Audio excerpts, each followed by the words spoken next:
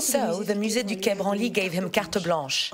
They said to him, you can bring whoever you want, voices from across Africa, and he called me, saying, so Carice, how do you feel about coming and doing this with me? So I said thank you, and that's why I'm here today, and I'm very happy about it. I owe a lot to this great man. I'm delighted you're here.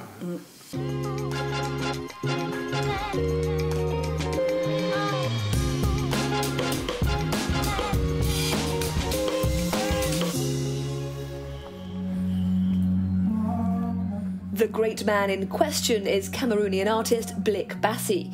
To mark the opening of its new exhibition, On the Road to Chiefdoms of Cameroon, Paris's Musée du Quai Branly gave him free rein to invite a group of musicians to put on a concert. His choice? 3 women who, for him, represent the contemporary African new wave. And fashion is an important part of it.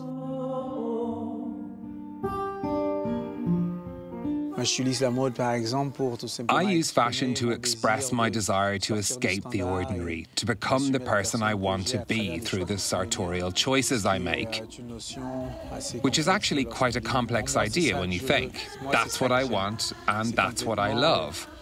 It's completely abstract and complex in the sense that we're predisposed to like what we like, or rather, what we think we like. Actually, we like things because we were educated in a specific way.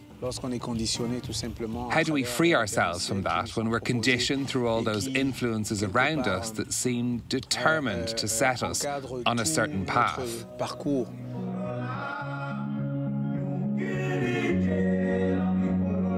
The fact that I wear nail varnish, that I dress in a certain way, people often bring me up on it. They ask me, but why are you wearing that? For me, though, it's these things that help me define my vision, which is all about asking myself how I can create a sort of corridor of freedom that I can advance along a little more each day. And that's very difficult when you live in a society where people are so homogenous. The beret, for example? Sometimes I see myself as a sort of maquisard or resistance leader. Back in the day in Cameroon, these maquisards were people who fought for love and freedom, for the emancipation of women, for the right to live together in peace. And those people were considered bandits because they were fighting against the capitalist system. But in reality, in Cameroon, those members of the Maquisard resistance were actually fighting for the common good so that we could live as free men and women. For Franco-Senegalese singer, dancer and designer Pundo, the mission is simple: to decompartmentalize the arts. Her costumes are made by creators committed to ethical fashion, always in keeping with an Afro-futurist aesthetic. My songs tell my story, but they also tell the story of women more generally. It's about encouraging women and encouraging the younger generation. It's about helping people open their eyes, fulfilling our potential. I really put an emphasis on education. I speak about education a lot, the importance of education. All of that goes into my work, and it's true that I do speak about women a lot. Ami Yerawolo has made a name for herself in the male-dominated world of Malian rap. Her stage outfit is inspired by Bambara culture.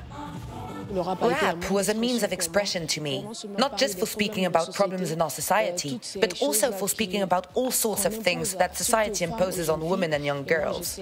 Through my music, I try to talk about all sorts of things, calling out things that aren't fair, and reassessing others. It really speaks to Malian society, and also Africa more generally. What's more difficult for you today? We're all different with different qualities. Every person has the right to believe in themselves and to get hold of whatever they need to arrive at that point. Sometimes things get in the way of our ability to fulfill our dreams, because all too often we're seen in terms of our sex, men or women, and I think that in the 21st century, that sort of idea is no longer relevant. It should be about freedom and passion, and about getting other people on board.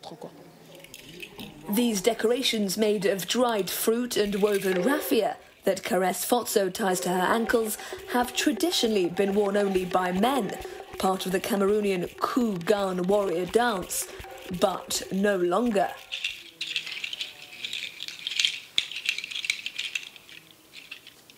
The stage is body language, dress language.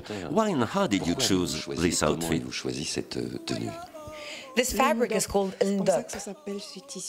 It's an ancestral hand-woven fabric made out of wool. For me, it represents a link to the earth. It reminds me where I come from. Today I'm at the Musée du Quai Branly, but I come from somewhere else. Wherever I go, I take my culture and my uniqueness with me, so that people can see that, beyond borders. And despite the modern world being a village of sorts, it's a village that's full of diversity. And it's through all these different colors that we can find a sort of balance, a universal language.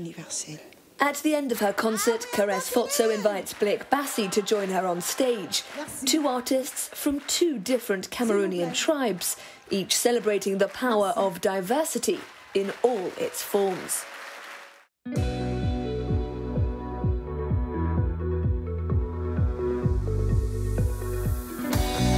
France 24. Every art form.